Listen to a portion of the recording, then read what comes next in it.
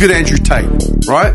Some argue that he's playing a persona because he knows it's accumulating wealth and fans. Some are saying that's who he really is and just struck out. What do you reckon? Do you reckon he's playing a character? Man, it's crazy, man. This conversation really comes to me sometimes on my friends or certain friends or acquaintances be like, man, he's really speaking the truth, speaking this.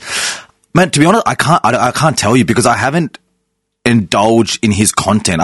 I've seen snippets, I've watched 30-minute videos. Certain things I can agree on. Yeah. But like you said, man, like I told you that conversation in COVID, what I learned, it's so hard to tell me what's real and what's fake until I meet the fucking person. Yeah. I don't know anymore. You know, some things he does say is right, but who knows what he's doing behind closed doors? Or he's up for human trafficking and sex trade. Or is that the new one? It's in Albania, bro, or Romania. Is that the new one? That's what it was. Wow. Is that the one with when he won with his brother? Yeah. Okay. Yeah, cool. yeah. But they're out, right? I think they're out. They're in remand and I don't know what's going on. And no one can testify. I don't know. Right. But that's the point, man. It blew up and now where's Andrew Tate? No one gives a shit anymore. Right. So many viral videos, dude, that just keep blowing up. But I wonder if that's even the cancel culture, trying to cancel him out.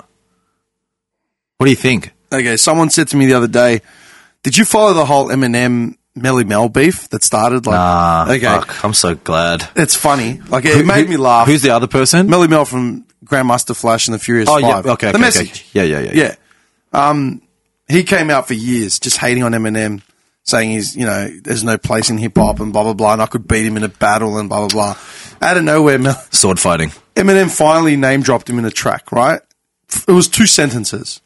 And it was like, damn, we lost him to steroids. Like, he's out of his mind. You know what I mean? It wasn't even a proper hit. It was just fuck you. Yeah. I heard what you said. But I'll stay in my lane. After 5 years of you baiting me, I'll respond. Eminem thanked him in like his Hall of Fame, the Rock and Roll Hall of Fame. Like, fuck. He thanked like Melly Mel, like he named all these artists, named like 30 artists, people who inspired him, and he named like Park, Jay-Z, Nas, all the usual, and he named he named Grandmaster Flash and every member of the Furious 5. Melly Mel dropped a diss track. It was the funniest shit, and it was in the style of like an 80s rap, man. It's like, it was so funny. Dude, I'd never spent that much time following a viral video on the net for a week straight. I was watching reaction videos, and everyone's like losing their minds, yeah? It was fucking so dumb. But I talked to a mate of mine who shared me that track that Eminem actually name dropped him on. And I said, did you hear Melly Mel's response? He goes, no, what do you mean? So I explained it to him. He goes, man, I hate this cancel culture shit, la, la, la. And I said, what do you hate about it? Oh, you should just be able to say what you want, without having the fear of like getting cancelled. I go, dude, he didn't get cancelled. He wrote he recorded a diss track. It was terrible. Everyone, even people that Eminem traditionally has beefs with, like Budden and like whoever else. Whoever in that world. They came out and said, dude, it's terrible. Like, stop, right? Melly Mel ended up taking down the video, issuing an apology that was written by like... Whoa. It was clearly written by someone else. It was very formal and whatever. It was like 2 pages long. And then he took that down as well. Whoa. Yeah, exactly. So I've explained this to my mate, and he goes, oh, yeah, this cancel culture shit, la, la, la. And I said, okay, dude.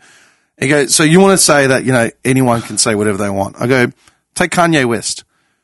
And he's like, oh, God. What do you mean? I go, Kanye West, man. He came out in support of Adolf Hitler and genocide against the Jews. Should that be allowed? Or what's the difference? I'm like, okay. Kanye West had his hand in to run for president at one point. But I think he still thinks he does. Yeah, exactly. And he was on fucking that lunatic show. I can't remember the right-wing conspiracy nut in America. Alex Jones. Oh, yeah. Man. He blows my mind. The shit he says. Alex Jones is a nutbag. Bro. Like, tinsel hat, like, massive conspiracy nut. Even Kanye, when he's on Alex Jones' show, talking about Hitler wasn't a bad person.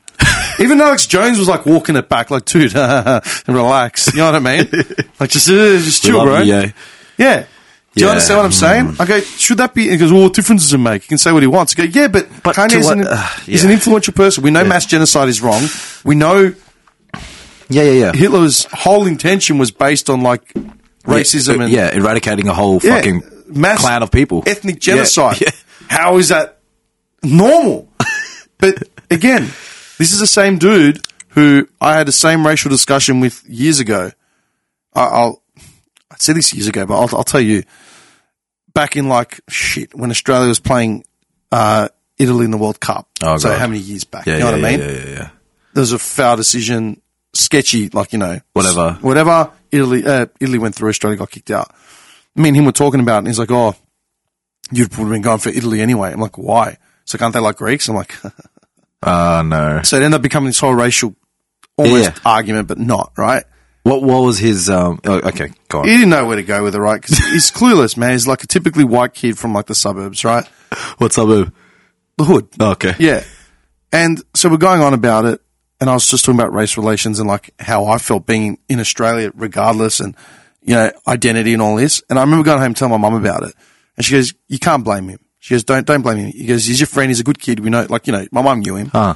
And she's like, he doesn't know any different. He doesn't know what he doesn't know. He's not you. He hasn't grown up the way you have. Or what you've experienced. He'll never see it, ever from your side of the fence, ever. So don't hold it against him. He just doesn't know. And I looked at him like, he doesn't. He's not a wog growing up in the hood. What does he know? Do you know what I mean? Yeah. Subjective. So for him to turn around now and say, I hate cancel culture, you should just be able to say what you want to say. Yeah, man, we should have Kanye West running around saying that mass genocide against a certain ethnic minorities is perfectly acceptable. That's not dangerous at all. Yeah. So what do you mean when you say cancel culture? Fuck, where did we go? I don't even know what I replied to. But in terms of someone can say something, all right, and say this person has worked their whole career to even get to this level of wherever they are in their career, right?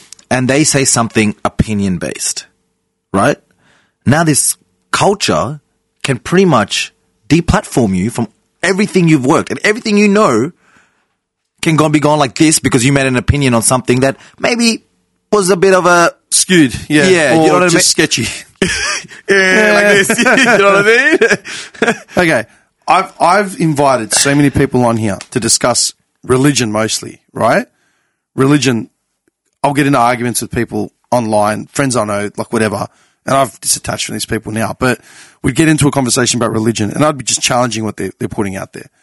And they'd start trying to educate me on something. I'm like, I can't be bothered texting on this shit. And I'd say, if you think you have something that I am not aware of, for the greater good, for the greater good of education, come on the podcast and talk to me. No, if you once you put something out there, it's, people are judgmental. I'm like, well, then clearly I have more conviction in what I'm saying than you do. Yeah. I was a bit nervous to come today. Why? You're so opinionated. Yeah, I know, but I just have never done this before. Yeah, but it's the point of but I'm happy to talk. Once you got talking with me, I'm like, oh, I can talk for days now. But that's the point, right? Yeah. I'm not anonymous. Yeah. Right. I mean, I am who I am. I'm fairly open. There's certain things I don't disclose. Yep. Out of safety for other people more so than me. But there are things 100% that I can think of that completely contradict my line of work or my personal ethics now. Right. Things I've said. We started this podcast in 2016. Okay, beautiful. So we're in 23. 7 years. Yeah? You're telling me in 7 years I haven't had any personal growth? Does someone not change anything? Anything, yeah. You know? Right. I have it, yeah. We all have. Yeah. And if someone wants to pull me up, please. Do it. On my show. Yeah. Please. Come. And I'll totally admit, that was my opinion. Because at the end of all this, man, and, people might think you're arrogant or you're very direct, but at the end of the day, you're open to learning. 100%. And you're open to challenge, being your thoughts challenged. And I think holding a space like this for that is great. But that goes back to the whole Greek oratory thing, yeah? This is what Greek philosophers were, man. Right. They literally, I always laugh about it because Athens was the center of democracy. Yeah. That's where Western civilization started. And I laugh about it because I'm like, every time someone says Greeks are so argumentative, I go, dude, we created a society based on the fact that democracy is literally a platform to argue, but argue with consensus of something will get done. For the greater good. Yeah. At the end of it. Yeah. Let's discuss this topic until we're blue in the face, until we can find some recollection, somewhere, some ground. You know what I mean? Literally. Anyway, we're straying off, but it's with the whole theological thing. If you want to tell me something that might change my opinion on something or get me to think, by all means. And that's my point. These religious fundamentalists or bigots are full well happy to use their platform that they're safe on, happy to surround themselves with the echo chamber. Yes, please, fill me with praise, fill me with, validation. Right. Yeah? But as soon as you say, cool, come and talk to me about it in my platform where you might reach a whole new audience, nah. I might get judged. Are you kidding? Are you that paper thin? Or what they know once they start articulating themselves, there's going to be holes in their opinions. That's the point. Yeah. How can you sit here and tell me that your train of thought, your lifestyle, it's 100% the way? Cool. Let's discuss it. Oh, no, I couldn't do that. Couldn't do that. I can reshare something on Facebook. I can put up an Insta story. Couldn't expose myself. No. But that's the whole point. Yeah? And I tell people all the time, you want to come and mask? You want to come? I'll mask your voice. I'll leave you anonymous. No one will ever know who you are. Yeah. I'll sign an NDA. I don't care. Whatever. Just be honest. Be who you are. And you can, I think that was. And every time, man, no, I couldn't do that. Okay, bro. Okay. You have the mysteries of the universe, but you don't want to share them with anyone outside of your echo chamber. How does that make any fucking sense? Doesn't that defeat the purpose? His environment's dying. Dude, take it back to Islam. Yeah? Yeah, hit me. I remember talking to someone about Islam years ago. It was an Indian dude I used to work with, right? And I asked him, this was when I was young and I actually didn't know much about Islam before I started reading about it. And I asked him specific things. I asked him about Ashura. I asked him about like the principles.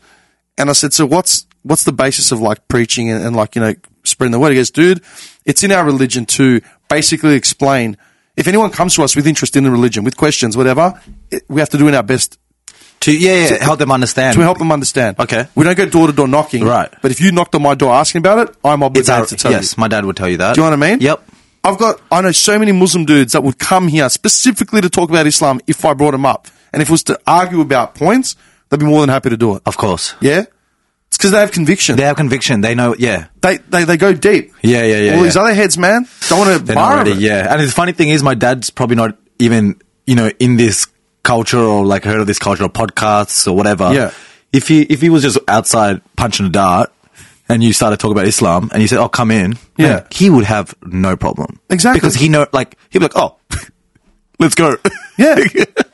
Dude, I've invited so many people older than me, people that are scholastically further advanced, and they refuse to do it. Right. Because I don't want to get judged. Oh, once you put it out there, I'm like, what are you afraid of? Yeah. And I even came here hoping that I might learn, or I did, or learn things from you, or people even listening. You know what I mean? Like, just put yourself out there, or put your knowledge out there to be on the chopping board. But that's the point, man. I get reaction when I have different people in here, like outside of our normal sort of groups, and I get these emails back that it's like, man, I really learned something about X, Y, and Z. You know what I mean? I've had all types of wax of life in here, man. And that's the whole point.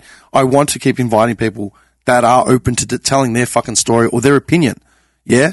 100%. We've strayed from this whole thing, by the way. I didn't even see you go. No. It's fine. Anyway. I'm just going to say this. All right, let's take it back. So you're in the space that you're in now, yeah? Mm-hmm. What are your goals like when you go in and deal with a client? Mm-hmm. You're saying now that they're coming to you. You're not going to them. Yep. They're coming to you. Yep. What do you actually like when you assess something? Do you start from like how? For example, I would go do direct obs in their natural environment first to see how they're affecting their natural environment. As in going like their house or going their house, their school, their classroom. Like for example, like a young male that's exhibiting sexualized behavior after aggressive behavior. Yeah, I want to go see where he's doing it and try to understand, reverse engineer this, right? And the funny thing is, man, when you see clients that do this, they're more likely to do this to an environment that they feel safe in, because they know that if they inflict or act out in this environment, the consequences can be dealt in a passive way. As in there's no repercussions for their actions? There is repercussions, but there's no repercussions like if this kid goes out, 13-year-old, goes out and punches a guy that's walking down the street, he's probably going to get beat by that guy. Yeah. Do you know what I mean? Like, he's probably not going to do that. So, yeah, like when I go in, I look at the obs and I see, okay, where's this coming from? Go speak to the parents, go speak to other therapists or what they've learned. Like I only know from behavior point of view. I don't know from an occupational view, from a speech view, from a physio, or all the psychs, all of that. Yeah. And then I go and see, okay, where in what incidences are these behaviors happening? What are the triggers? What's the antecedent, which means what happens just before this person does this? You know what I mean? Yeah. For example, like if I have a 14-year-old boy that's doing sexualized behaviors after a verbal aggression and he's on the spectrum or whatnot, once you start peeling back the layers, you realize that his role model in his childhood was exhibiting sexualized behaviors to his mother. So now, anytime he gets aggressive, that's the automatic response. Aggressive, sexualized behavior. You know, bend a boy over in class and pretended to hump him and shit. Yeah. Do you know what I mean? But he's on the spectrum, so he's just not programmed, but like he's just exhibiting what he's experienced. Yeah. So my job is to pretty much go in and day to day when these triggers are happening, help him understand how to make a different choice. You know, but I'm not telling him, hey, make this choice. Implement structures in his environment that kind of passively or gear him towards making the right decision, having verbal prompts, having easy transition between tasks. Would you say he's aware of what he's actually doing? Nah, he doesn't know the repercussions. He's on the spectrum. Like, he doesn't understand what he's doing. He's just exhibiting something because he's heightened. He's anxious, you know? So he's like, this is my default. Boop, boop, boop, run, escape, avoid the task, you know? And so to catch them at a young age is what I want to do on the prevent, because once he becomes, you know, now is this kid or this made up person I'm talking about, it gets to 16, 17, 18. Now these hormones are like, gearing into malehood, you know what I mean? Now his urges are going to be a little bit more on edge. The next person he grabs, he might not just make a joke out of it. He might actually do something. We're not fucking around anymore. We're not fucking around anymore. And, you know, 18, you do a offense. Yeah. Oh, see you later, man. You're on the spectrum. Oh, my God. Like, you might end up in that treatment facility. How long have you been in this role now? This role? 3 months. No, not 3 months. 2.5 months. 2.5. Yeah. So before I was implementing, and now I'm riding with like less volatile clients. They're still volatile, but not. Are you still going out, or are you just basing it on reports of what you've seen? What do you mean by Are you going out to see environmental clients? Yeah, in their environment? Of course. Okay. Yeah. I'm still doing that, but it's like, if you were a client, I'll probably see you twice a month, 3 times a month. You know what I mean? And then get the people that are working with them day to day to give me the obs and give me the assessments that I'm giving them to do. Like, what do you see? Right? Exactly what you see. And I'll go in maybe even more than twice a month just to have a really good rapport with the client where I'm now becoming their safe zone, and now I can slowly implement change. So if they know, okay, is telling my mum this is what, okay, I'm going to do it. Do you know what I mean? Okay. How do you feel it goes down? Like, I mean, you know, you walk in to see a client that's been exhibiting sexualized behavior, right? Yeah. How do you feel you're being reciprocated, like yourself, from the client itself? Once you come in as that safe space? Yeah. I think it's like, what are you saying? Like, what my duty is, or how do I feel my obligation is? Like, no. When you come in and you're talking to the client, how do you feel like it's been reciprocated across? Do you reckon it's been welcomed, or do you reckon it's on? It's all like, it's, man, the other day he saw me, he waved at me, one of my clients, and just legged it. Yeah? Yeah, legged it. I just said, I'm not going to chase you. I'll just see you, because I know where he's going to go, right? Because these clients, when they have such geared in routines of themselves that they feel that's safe. So, you know, after this, I'm going to go to this shop, and then I'm going to go hide myself in the library. You know what I mean? Like, I already know that. So I'll just meet you in the library. Okay. You know what I mean? And eventually he'll walk with me. So because you're a catalyst for change, you feel like it's going to be pushed back on either way? Oh, of course. 100%. Because 100%. Because they're scared. They've just been put into this system their whole life. Like any authoritative figure, they're scared of, man. They're like, oh, fuck, here comes this guy trying to discipline me. How are you introduced? That's actually a good question. That is a good question, actually. I'm going to pat myself on the back for that one. That is a good question. Off the cuff. You know what I mean? I don't know what they say to the client. What do they say to the client? Like, well, who are you? I don't hear that. Do you know what I mean? I go there in for therapy. So, like, the client will be like, oh, you're just going to hang out with Gerard today. You guys are going to work on these games, or, you know, he doesn't know, like, what is happening, really. Yeah. Do you know what I mean? Maybe, even, like, for example, if I have, like, the older guy that's 30, he's convicted. I'm the feds. Do you know what I mean? What do you want to do? Nothing. Oh, well, this is your money, so Yeah. I mean, you know, yeah. So it's when I'm with them, I do somewhat feel obligated. I'm not too sure if I'm answering your question, but in therapy, there's a certain point where your brain just separates, if that makes sense. You're like, oh, like, we're probably not going to have a win today. Or like I said, like, I'm not really going to make any progress today. Or I'm not really getting to engage. Let me... But this is the long game. Like, you're not going in. Exactly, Yeah. exactly. Like, for example, like, last week when you didn't... I'm like, I'm just going to leave you alone. What day would you want to work, do this? Or like, what day would you want to engage again? Monday after school at 5:15 or 5:16 p.m. Sure, I'll be here at 5:14. Sure. You know what I mean? Yeah. And I just let them be because you want to build that rapport, right? I'm not just going to... Yeah, you can't just hammer a point down. Psychologist, psychiatrist, behaviorist, mate, pounded. Yeah. You're coming in with that softer tone and like just... Yeah, I'm just trying to not make them feel, or I don't want to make them feel like they're the reason why this shit is happening. Because they didn't have a chance, or like these predetermining factors in their childhood have caused them this on top of their mental condition. You know what I mean? You sort of said this when we first started, but I'm just going to clarify it again. Do you feel all these signs of whatever the behavior is, it's all learned? Yes. 100%? Yes. Because you can't... There's no grey area? Well, how? In what way? Like, say... That's what I'm asking. Yeah, your like, opinion. I personally don't think so. Even, like, looking back into, like, literature, like, Freud would say, before Carl would say that every human desire, like, in its root cause is to reproduce and have sex. Like, that is the... Yeah. You know what I mean? And you might not know it, but something when you are born, you're driving. This is the driving force. It's an innate desire. Driving force, yeah. exactly, you know? They said that about kids that were raised in like secluded environments and stuff like that. As soon as they put them with the opposite gender, there was there was in somewhere.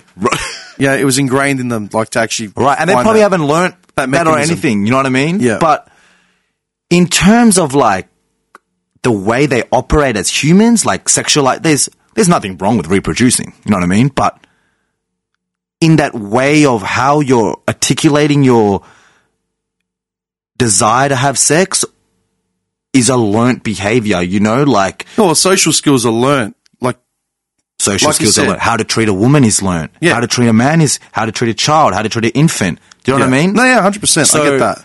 That's where I come from, where thinking like all these these are all learnt behaviors, you know, unless that innate thing, which you probably at 5, 6, 7, 8, 10, 11, you probably don't know that it's fucking, I'm trying to reproduce, I'm trying to fuck. No, because, I mean, think about it, man. Like, I mean, you're a bit younger than me. I've had this conversation before here with like people more my age. Sex ed wasn't a thing back when we were like kids. Right. I think we had it in primary school. But we had it in like grade 5 or 6. The basic rudimentary, like, this is what this is, this is what that is. My mum didn't let me go. Yeah, but there was so many people that do come and tell you. Yeah, they didn't, like, parents would go, oh, I don't want my kids learning about this. Like, well, when do you want to learn, man? When they're 18 and they're trying to fuck a doorknob, they've got no idea. You know, or don't know. You know, if a dude approaches you, you don't have to say yes to everything that comes along. It's just, you need to learn it from somewhere. You need to learn it from somewhere. And if, say, for example, that you're born with this mental condition and now one of your parental figures is now sexually abusing you as a child. Yeah. Can you just imagine what you deem as normal when you come into adolescence? Yeah. Or it's sad. I think about that a bit. Do you know what I mean? It's like you don't even know what normal is. Yeah. And now you have the repercussions of your father living through you through the... Yeah. Do you know what I mean? And I think of that, and that's when I was in that treatment facility, man. And this used to just sit there, tick, tick, tick, 12 hours, right? I'm not hanging out with them for 12 hours. I would tell guys, go fucking chill out. Yeah. I need to go in the office, type the notes, or just go on a break. Tick. I'm just like, damn. Like, they can do all this work. They can do all this, but they were institutionalized from birth. How did you deal with debriefing? I mean, coming in from uni, man, and like doing a bit of work and then going straight to an institution, that's heavy, man. Like that's like God's work, dude. You know what I mean? It's like you're talking about the greater good, yeah? There are people that wouldn't even consider anyone else's mental health or well-being, especially not convicted fucking felons. I did it in the search of trying to figure out myself weirdly. If that's as cringe as that sounds, like I felt like at a point I was just like with the whole basketball thing and still being passionate. I just felt like I was just still being very superficial with my life. You know what I mean? And sometimes I still think about that, you know, when I'm like, oh, babe, I want to go out to this Japanese restaurant. Why the fuck you want to go out for the 10th time, spend $250, $300 on, you know what I mean? Just shit like this, like, still ponders my brain. So yeah, I felt like at that point in my life when I started going in, my girlfriend checked me. She's like, babe, as much as I fucking love you, you went to school and you're all this, and you're fucking working at the RB afloat till 3 a.m. fucking shit knows what. Do you know what I mean?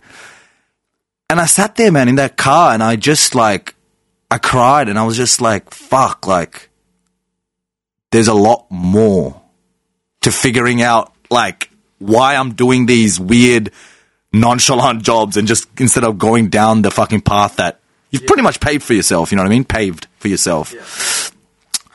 And then, yeah, man, just going in, I started seeing, in child protection especially, right? Man, I'm going to drop a bomb on you by just letting you know, but going to child protection came my full circle in my life, bro. Like my daughter, I don't get to see, man. The mother doesn't let me see my daughter.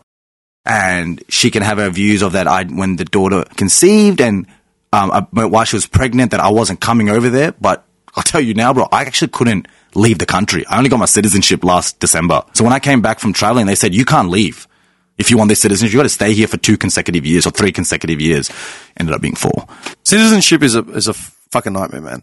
Like after paying all these taxes to all these cunts, you still can't give me my fucking... I worked with so many dudes from like Pakistan and stuff. Dude, the Pakistani passport's one of the weakest in the world. Oh, fuck. Yeah, and I had a dude that I worked with that was literally flying to Sydney to an embassy to get a piece of paper signed and come back. Yeah. Deadlines. Like, it's like the window we get is like 18 hours. Yeah. Like, what do you mean? It's oh, like, no, you're going to wait for the next 6 months. Literally. And there was like, dude, I'd hear about this build up. He's like, he's getting all these ducks in a row. And then like he'd go missing for 4 days. And I finally see him like, hey man, how'd you go?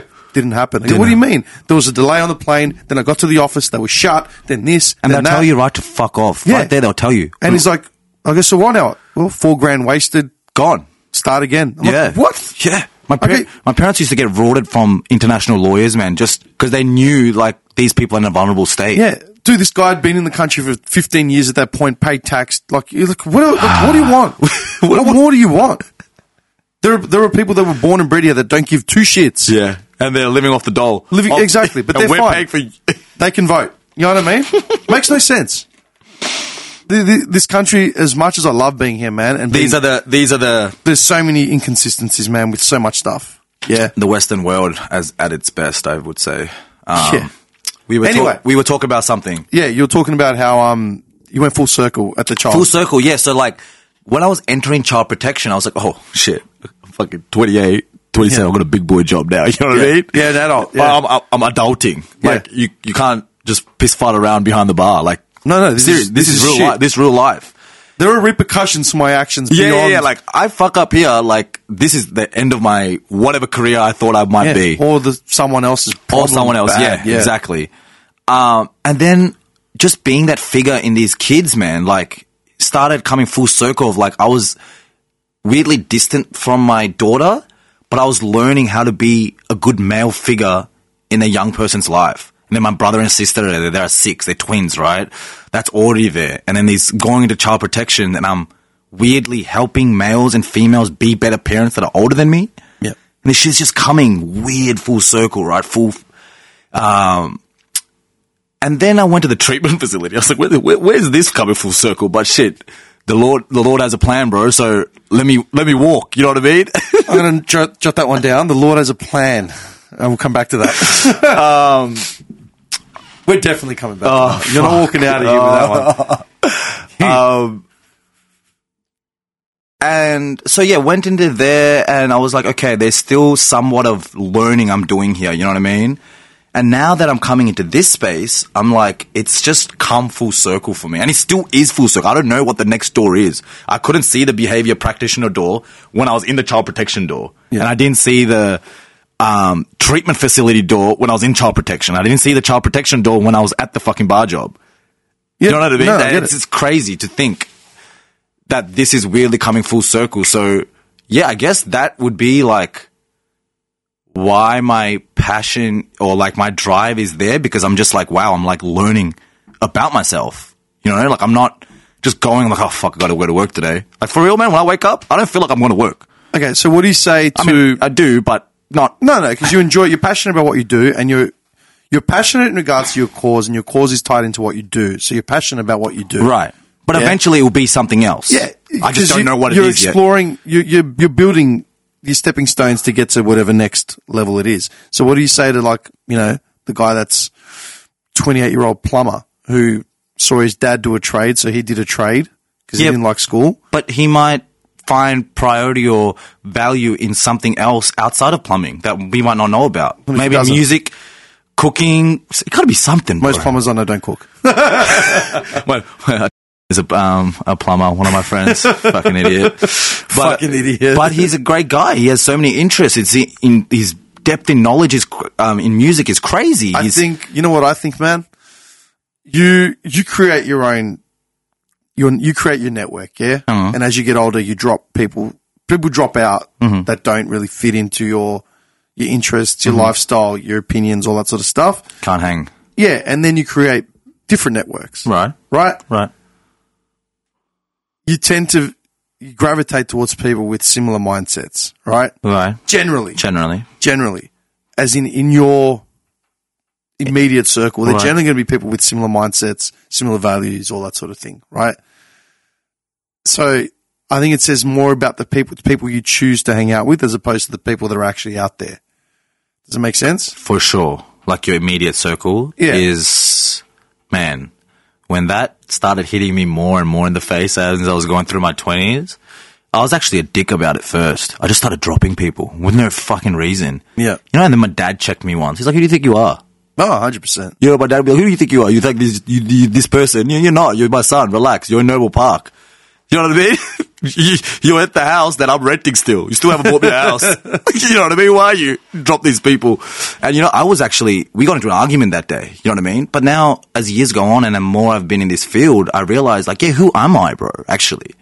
You know what I mean? I can distance myself because it might not be for me, but I have to respect whatever the journey they're on. Do you know what I mean? Whatever that's going on over there.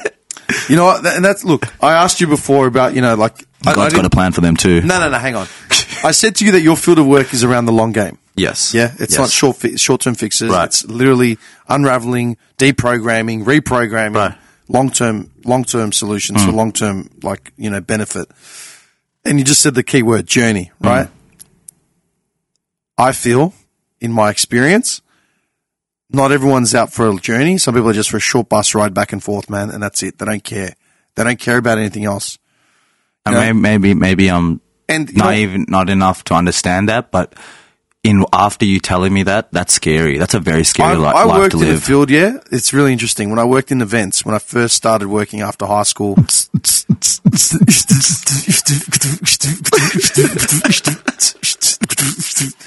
Yeah. Still going. Dude, 3 a.m. Music Monkey. Oh, dude. I think I was lucky because it exposed me to a lot of different people at a really young age.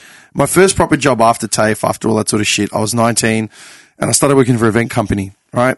And when you're in that field, there's 3 types of workers. Okay. There's dudes that are just regular dudes that just doing this job to get to the next sort of thing, right? There's dudes that are either jailbirds or, you know, reform junkies and transients. That in and out of jail. In audio engineering? No. This is events. Oh, so this is like the physical side of it. Okay. Yeah? Yep. Physical side of it. So setting up events and things like that. They're either transients, junkies, ex-junkies, jailbirds, you know what I mean? Like that kind of environment.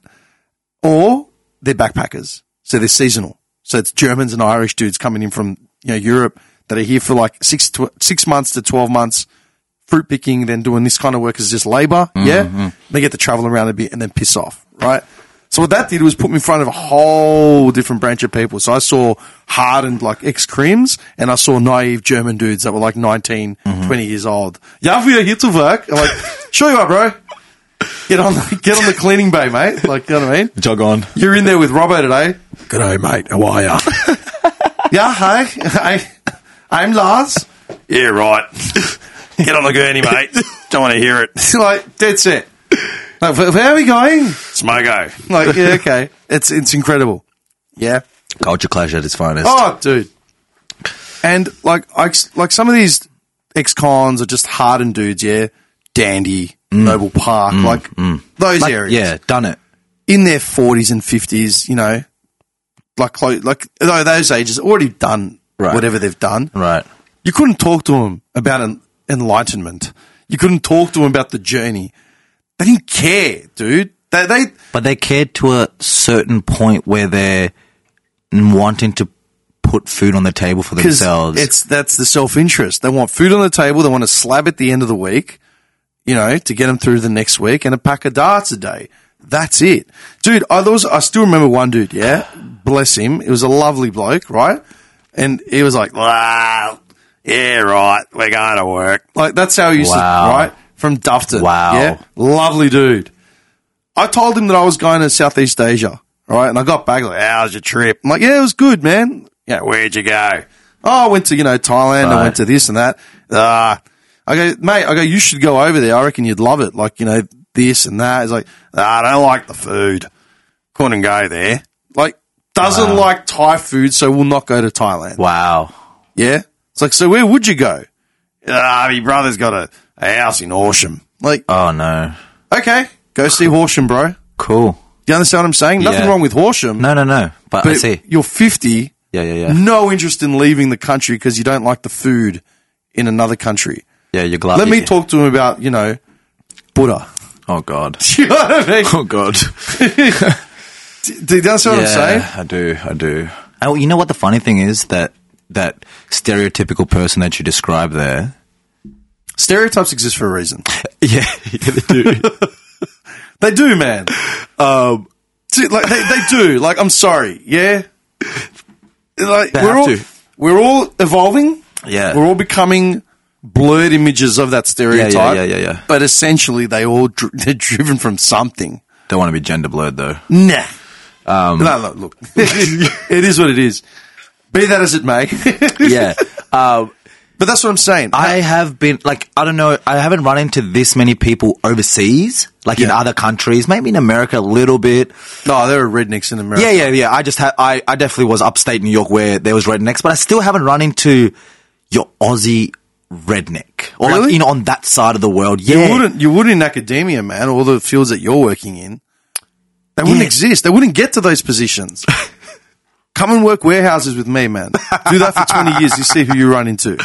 Yeah? Yeah, my housemate works with interesting characters. Run into the bloke, that is new in a warehouse with 100, 200 dudes, and you tell him to do something or help you with something, and he's just doing his own thing. And it's like, look, mate, can you, la. Oh, I've got no mates. It's like, and I turned around once. I had a bloke say to me, I'm not here to make mates. And I just said, listen, all right, cunt. Do you want to fucking help me? What'd you say? I go, well, mate, I said mate to you and you're acting like... You're fucking Hercules over here. It's like, all right, dude. Would you prefer if I was more assertive? Yeah. Does that help? I'm like, calm down, bloke. Seriously. I've copped that so many times. I'd be out, and people are drinking and there's an altercation. I'll tell someone, look, mate, relax. Not your fucking mate. I'm like, all right, cunt. Do you want to just chill? Yeah, chill out, Which option would you prefer? Yeah. Try and diffuse the situation here. Melbourne's a bit rowdy like that these days in terms of binge drinking. I mean, it has been for a while. I guess I saw it a lot in the bar scene. Yeah, you would because, you're exposed to it. But now it's just I don't know. I rarely go out to be involved. I'm really out to be around that sort of surround. Yeah, I haven't been out in a while, but I think I was out once, maybe 2 months ago. Supposed to meet, but I just ended up just walking around, and every place I saw from the outside, I was like, nope. Yeah. Walked into Electric, Jesus. Yeah, I saw the thing. I knew the security guard from the hospital I worked at. He's like, I just walk in, don't have to pay. The music's really good. Sure. I remember when that place was dead, nothing. And then all of a sudden it became the place. Yeah, and I walked upstairs and people's jaws were going from north to west to south to east. I was like, oh. Is that kind of place? I was like, oh. cool. This is all the places I skip up there. I thought, this would be a lot nicer. And I'm just like, I just went home and I was like, man, this is so interesting because when I used to go out, we didn't go out to get ruined. We just went out because we're like, oh my God, we're so like in our friends. We want to be social. You know what I mean? And we'll go out as a group and get drunk, sure, a little bit, but substances and all that shit, good luck. Well, good luck me coming home on a substance. My dad was still stronger than me. there was people, that never got that third degree when they came home. They could do whatever the fuck they wanted, Dude, might be different culturally, but we're pretty similar culturally as well, yeah? Bro. It's the same shit. Yeah. Not everyone grew up under Iron Fist rules. Like, legit. Yeah.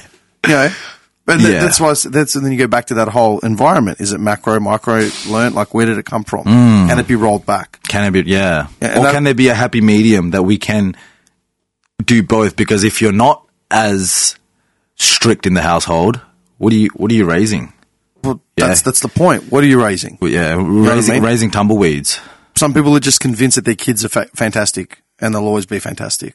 Fuck, that's hilarious sometimes. It is. To me, it's funny when I hear it. I'm like, you're in a... Because they want to believe that they've been the best parent to that child. Because essentially, the child is a model of them, right? Yeah. If they think, this is the best. I've done everything for this child. Okay.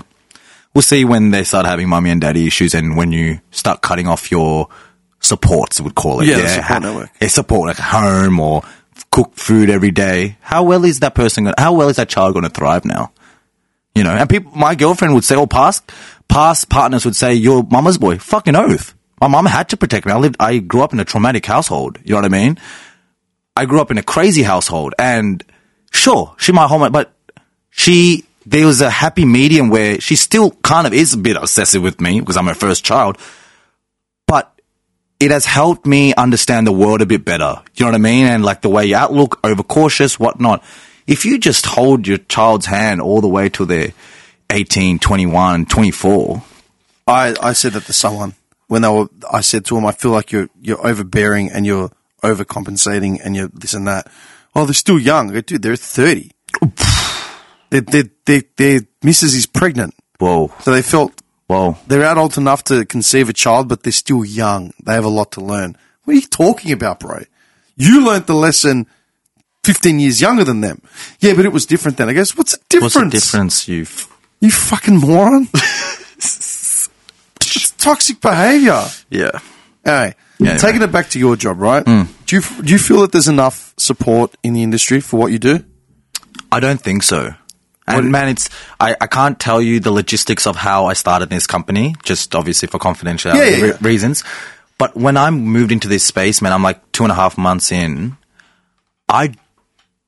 At first, I did not feel supported in like helping me really understand the true nature of my role even. You know what I mean? And I just kind of just put structures together because I wanted to learn. And now that I have a team lead come in, she's just a wealth of knowledge.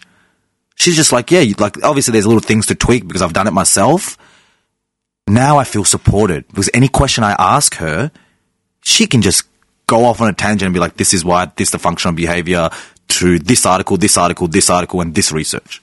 But when I first started, or even when people are trying to transition into this role, it's just like, companies just want to get you on board because the company is earning so much money through They're making up numbers in order to justify a budget, blah, blah, blah, blah.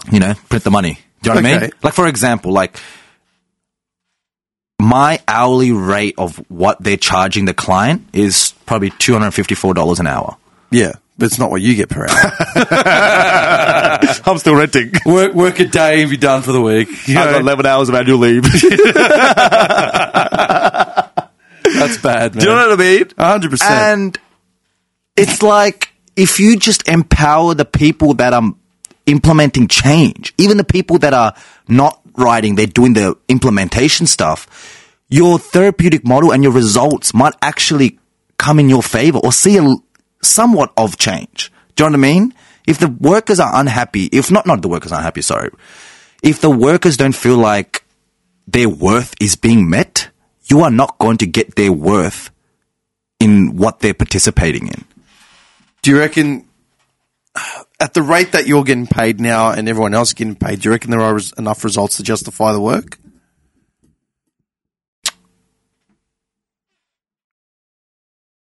Yes. That was a long pause. Yeah, because I was trying to think, because from like a beginner point of view, or like an entry level, sure, like, yeah, it's great. But once you have all this experience, and like all the experience I've had in the past, Yeah. it doesn't add up to what the worth I'm giving now on piece of paper. Like somebody that came in will write an interim BSP and be like, oh yeah, this is quick. This is just for now. I'll write the comprehensive later. But when I write the BSP, bro, it's fucking, it's written. It's written properly. If you're reading my BSP, you not only know about this client, but you know about every condition that this client has gone through and the stages that this person's developed. Like there's a level, you know what I mean? It's a level of, curiosity in what you're doing. It's comprehension. It's comprehensive report as opposed to just rudimentary. We're covering exactly. Oh, here these are the steps. Do this, this, and this, and then you might get this. This is detailed. Like we get into the nitty gritty here. Exactly. So my question to that is, you can write your report, comprehensive report. You can pass it on to your superiors. Do you feel the end result would actually get enacted to its full potential or degree, or do you reckon there's in my client caseload, I'm going to make it my point that it does, because I want it to be a reflection of my work, because essentially I'm building a portfolio, right? Yeah. In that last stage I was telling you about, like I need to have a portfolio for 3 years or 2 years. But in terms of, does everybody do that? Like you said, bro, I think these people just don't care. Like some people that get to a point where they're like, I've done so much work, and you said they're burnt out. Let me just write this basic plan and let me get my check and let me try to... What percentage of workers do you reckon are at that point? Like your peers, colleagues, people you've worked with. You know, if you represent 60%. 60% are at burnt out stage. Yeah. Just turn up. Like just because the older colleagues, you know what I mean? Because they've seen so much, and then there's this war between companies and the clinicians now, because the companies is taking more of a cut. They're not taking care of their workers. Yeah. Do you know what I mean? Because the company is getting bulk money from the federal government, right? So all these clinicians are subcontracted, but you're not paying them the right amount of money. They should be paid. So. Yeah. It's just this. I mean, this goes to any industry, right? Yeah, 100%. It's like teachers, nurses, this contracted workers, you know, casual employment, all of that is based on we're a company, we get workers to do the job, we get the bulk of it, they get the average living wage. It's like, but we're doing God's work here. What are you doing? And and the people that own the company have no idea. Oh, they're not doctors. They have nothing know about the discipline. Nothing. They're just there to run the... I still remember this. I had someone come in when I was working in logistics warehousing, picking boxes. Yeah. I had someone come in, tell me that they were going to show me the proper way to do manual handling. By this point, I'd worked in warehousing and stuff for like 10 years. What does manual handling like entail? Like manual handling of boxes. Oh, okay. Weight load, correct posture. Literally what the word. Bend with the knees. Yeah. And she's sitting there telling me how to do it. And at this point, I had like a sciatica issue, so I'd done like ankles. I'd worked through most major injuries. Like I learned proper handling techniques. And I remember asking her, I'm like, dude, you do it the way you're doing it. Not only is it improper, not only is it inconvenient, it's inefficient. No one can work at the rate we're expected to work at and do it the way you're doing it. Oh, but you know, this is how, okay, let me ask you a question. How long have you worked in the industry? Oh, I've been in this position for X years. I said, no. How long have you worked as a labourer in a warehouse? Well, never. Okay. And you're going to tell me how to pick up a box safely at the fastest possible rate. Are you kidding? Dude. It's like... Anyone, yeah. Come on, man. And you know what? Let me just, I don't mean to step on anybody's toes, but if you're telling somebody, if you're being picky, if you're telling somebody how to pick up a fucking box... We got bigger issues at hand. I still remember the look on my face and the look on her face. You were just like, I can just imagine. Yeah, I would have been speechless. Dude, like, what are you doing? Like, just get out of my way. I'm on the clock right now. Like, I haven't got time for this. I got to move this. Yeah, I've got a ratio to compete with. Otherwise, Greg's going to yell at me. 100%. So you're saying that your industry is at like 60% burnout right now. Yeah. Okay, let's take the focus away from my industry. Let's go into, like, say, occupational therapy, right? Their discipline is so stretched out because, like, for example, my partner's role is to help people rehab back into life after having a brain injury or a spinal injury, you know what I mean? They're so spread out in terms of how much work they need to do that their paycheck does not reflect the amount of work. Like, it's like insane. Yeah. It's like insane. Like, any clinician should be paid over 130K, 150K. Yeah. And you out here, entry levels or first level, second year, because they're young. There's another thing, because you're fucking young. Oh, let me pay him 80, 90K a year before tax. Which works down about 60, 70 after tax. Yeah. But you're dealing with, like, lives. And your own life. Like, we're giving our cognitive bandwidth. We're taking on XYZ's trauma to better serve the community, but you're going to... It's like nurses, dude. Nurses that I worked at the hospital, man, the Alfred Hospital. Yeah. Oh, my God. I've been in that hospital the last couple of years, man. I've seen it. It's just like... Those women, man, like... Sometimes, like, because they're so stuck in, like, their thought, I don't blame them because, man, they're in the shit every day and no one's, you know what I mean? Yeah. Pay them, bro. You're printing money for something else. Print your money for this. 100%. They print money for some of the dumbest shit in the world, but, like, they don't care about exactly what you said. Nurses, you know, occupational therapy, whatever. Do you reckon, what do you reckon needs to change in the industry to get it up to speed? For people to get the help they need and for like... I think the platform in these industries need to be more public. As in how? In a way that we should have these discussions or like these board meetings that, you know, the board meetings they go to as like, you know, psych board meetings or OT board meetings.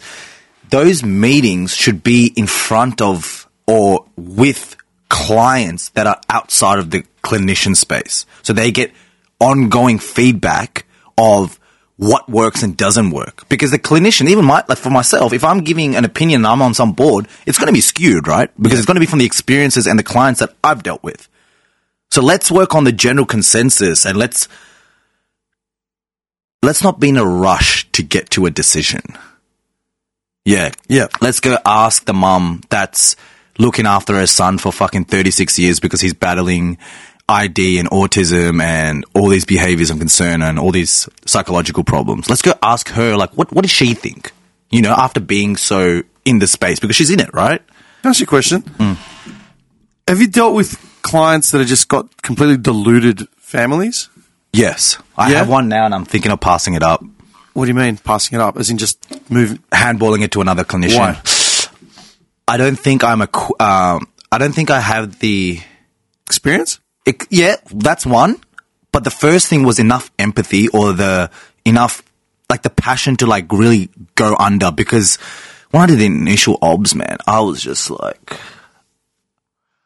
I don't know where to start.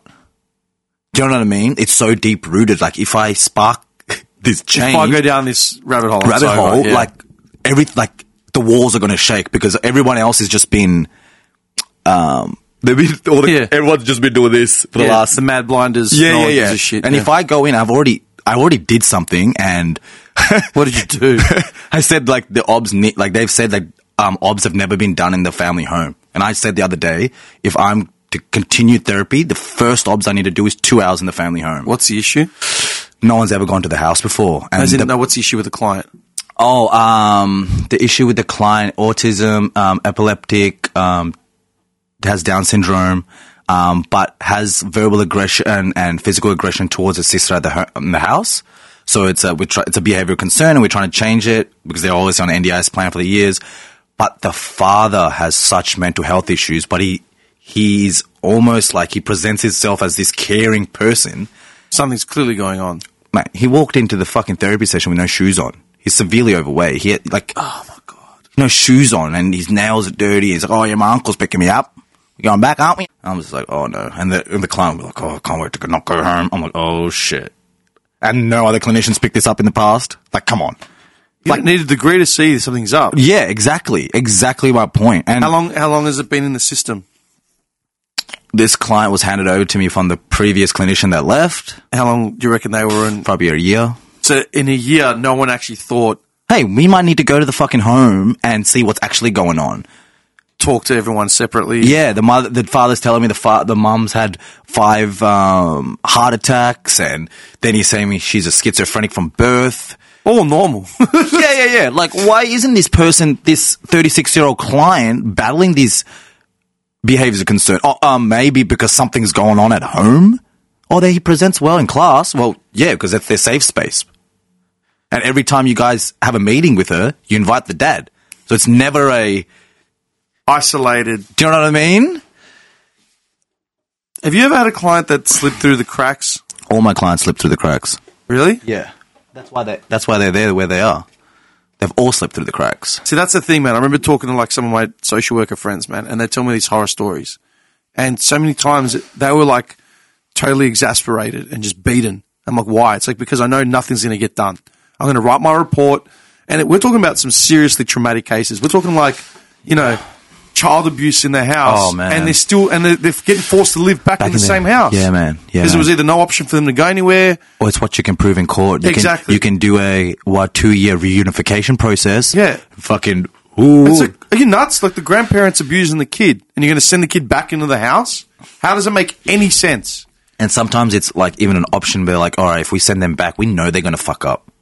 So then again, get the back. Oh, more money printed. Bing. Yeah. It makes no sense. And that's when I was like, what the fuck? Like, man, when you go into the office, like, fuck, you might need to censor this or parts of this, but when you go into that office at DFA, I was subcontracted in, right? I never worked for them, like, directly. It's gruesome, man. It's dark. Yeah. The work is dark. It's like that. Have you watched that movie, Wanted, without Angelina Jolie? No. You know, he's Trump, you know, conspiracy shit, break out the Matrix, but he's sitting in this cubicle. You know, there's typical, stereotypical corporate jobs. You're working like The Office of me. Yeah, you know what I mean? Office Space is the best movie ever. Yeah. That. And these guys are just so much trauma and shit that they're taking on from caseload, and it's just like this. You know, and the environment is so dark. Yeah. Social Fridays, let's go out and drink. Yeah, Hawaiian shirts. Jeans day, you know what I mean? Casual work day today. I was nearly killed myself donate last $2 night. to the Cancer Council. Yeah. I was literally on like, you know, a safety watch for the last 48 hours. But yeah, sure. Let's go for drinks. Yeah. I'll have the report done by Friday. No, legit. Man, some of the debrief notes that I used to hear about, I'm just like, how can you deal with this day in, day out? I get there's an undying passion to like help, but you can't, knowing that. But how can you say that you've done everything you can if you haven't indicted yourself into the space? Knowing, or eventually knowing that actually my work is probably not going to... No, it won't eventuate the shit. Do you know what I mean? It'll be left in a tray somewhere. So what do you do? Not do anything at all? But that's the point. Like, you just said that all your clients slip through the cracks. Yeah. How do we stop that from happening? Bring more awareness to it, man. I guess...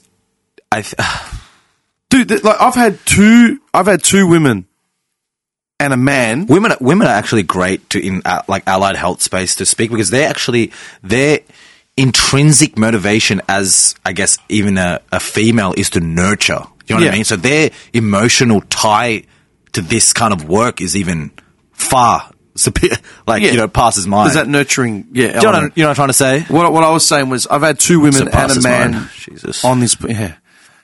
I've had two women and a man on this podcast, right, in here, talking about domestic violence. All three were victims in different capacities. Completely different capacities, all three of them. And the women all were naive to their situation. Didn't know they were in a domestic violence capacity. Yeah, those ones are really scary. It's like the power trip that men have over women, and they just feel so inferior to live. That's scary. The man was in his domestic violence capacity because he didn't think he had any options. And when he did try to look out for help, he was ignored. You know what I mean? Because of that, women hold all the weight when it comes to court and children and all that sort of shit. Yeah. Whether he liked it or not. He had everything right on his cards, but unfortunately that's where we live. Well, what do you think would happen if I went to trial with my baby moms? You know what I mean? Like, I was like, oh, why don't you go to court? I'm like, man, there's so many legal proceedings to this. Like, I don't have the money all the time. Fuck the money. Like, okay, I'll figure that part out somehow. You know what I mean? But until the child can like cognitively say something, like, I'm irrelevant, man. The guy that was in here, his kids were in their early teens. They could cognitively say everything they'd seen. Didn't matter. Wow. Didn't matter. He had to get evidence of what? Of violence, drug abuse, like all types of shit. Wow. But he went broke Trying to do that. trying to fight the Yeah. system until it finally collapsed on itself. And he had enough cards to say, here, like how much more do you need? They couldn't ignore it anymore. Wow. But that's the point, yeah? The women were completely naive to the situations and didn't know. So that's when you say, like, with this slipping through the cracks, if the family environment's toxic in itself, how does it actually get found out? What does it take? It takes support workers that are going in. It takes clinicians like myself. It takes support coordinators. It takes teachers that are, like they have like classes for people that are battling ID or on the spectrum to engage in meaningful tasks. They have classes for that. Those teachers see this shit because they deal with them. And that's interesting that you say that. Every time there's a school shooting or something happens, come on, you interview the classmates, interview teachers, and it's like, did you notice anything strange? He was kind of withdrawn. You know what I mean? For the last 3 years. Yeah, dude. After his sister got touched or raped in school. Oh, well, fuck. He had some dark moments. Like, did you guys support him? Oh, we gave him grief counselling, but never came. Yeah, it went to the coordinator, and the coordinator just, it got lost in the paperwork. The coordinator left, and then there was no handover. But that's what I mean. Now you got a shooting. Dude, I've had so many issues with handovers and nurses and all types of stuff. It's like, why wasn't the proper handover done? I wonder, have we had any shootings? Yeah, not school in Australia, shootings. Nothing. School shooting, there was one in the 50s, I think. Okay. And it was like a few people killed. But not the way, Columbine or Sandy Hook. Yeah. America's in another playing field altogether, man. Yeah, that's a. Anyway, my point is that, you said that everyone slips through the cracks and it's up to people to raise awareness and all that. How much of it falls back to, like, teachers reporting shit? Yeah, just being... Man, it goes back to this topic of some people get to this place of, I just have to do this job. That's it. That's the point. Instead of just being a human and using your own knowledge and critical thinking to make an informed decision. Nah, if I report this, then they're going to bring me in a meeting, then I got to explain. Nah, everything was good today. It's not worth the headache. And you know what? They're probably not even wrong in dealing with that because the way the company or the system deals with feedback like that might be making the person that's reporting it feel that stress or level of anxiety because they don't feel supported. So why the fuck will they say something if they're not going to be supported?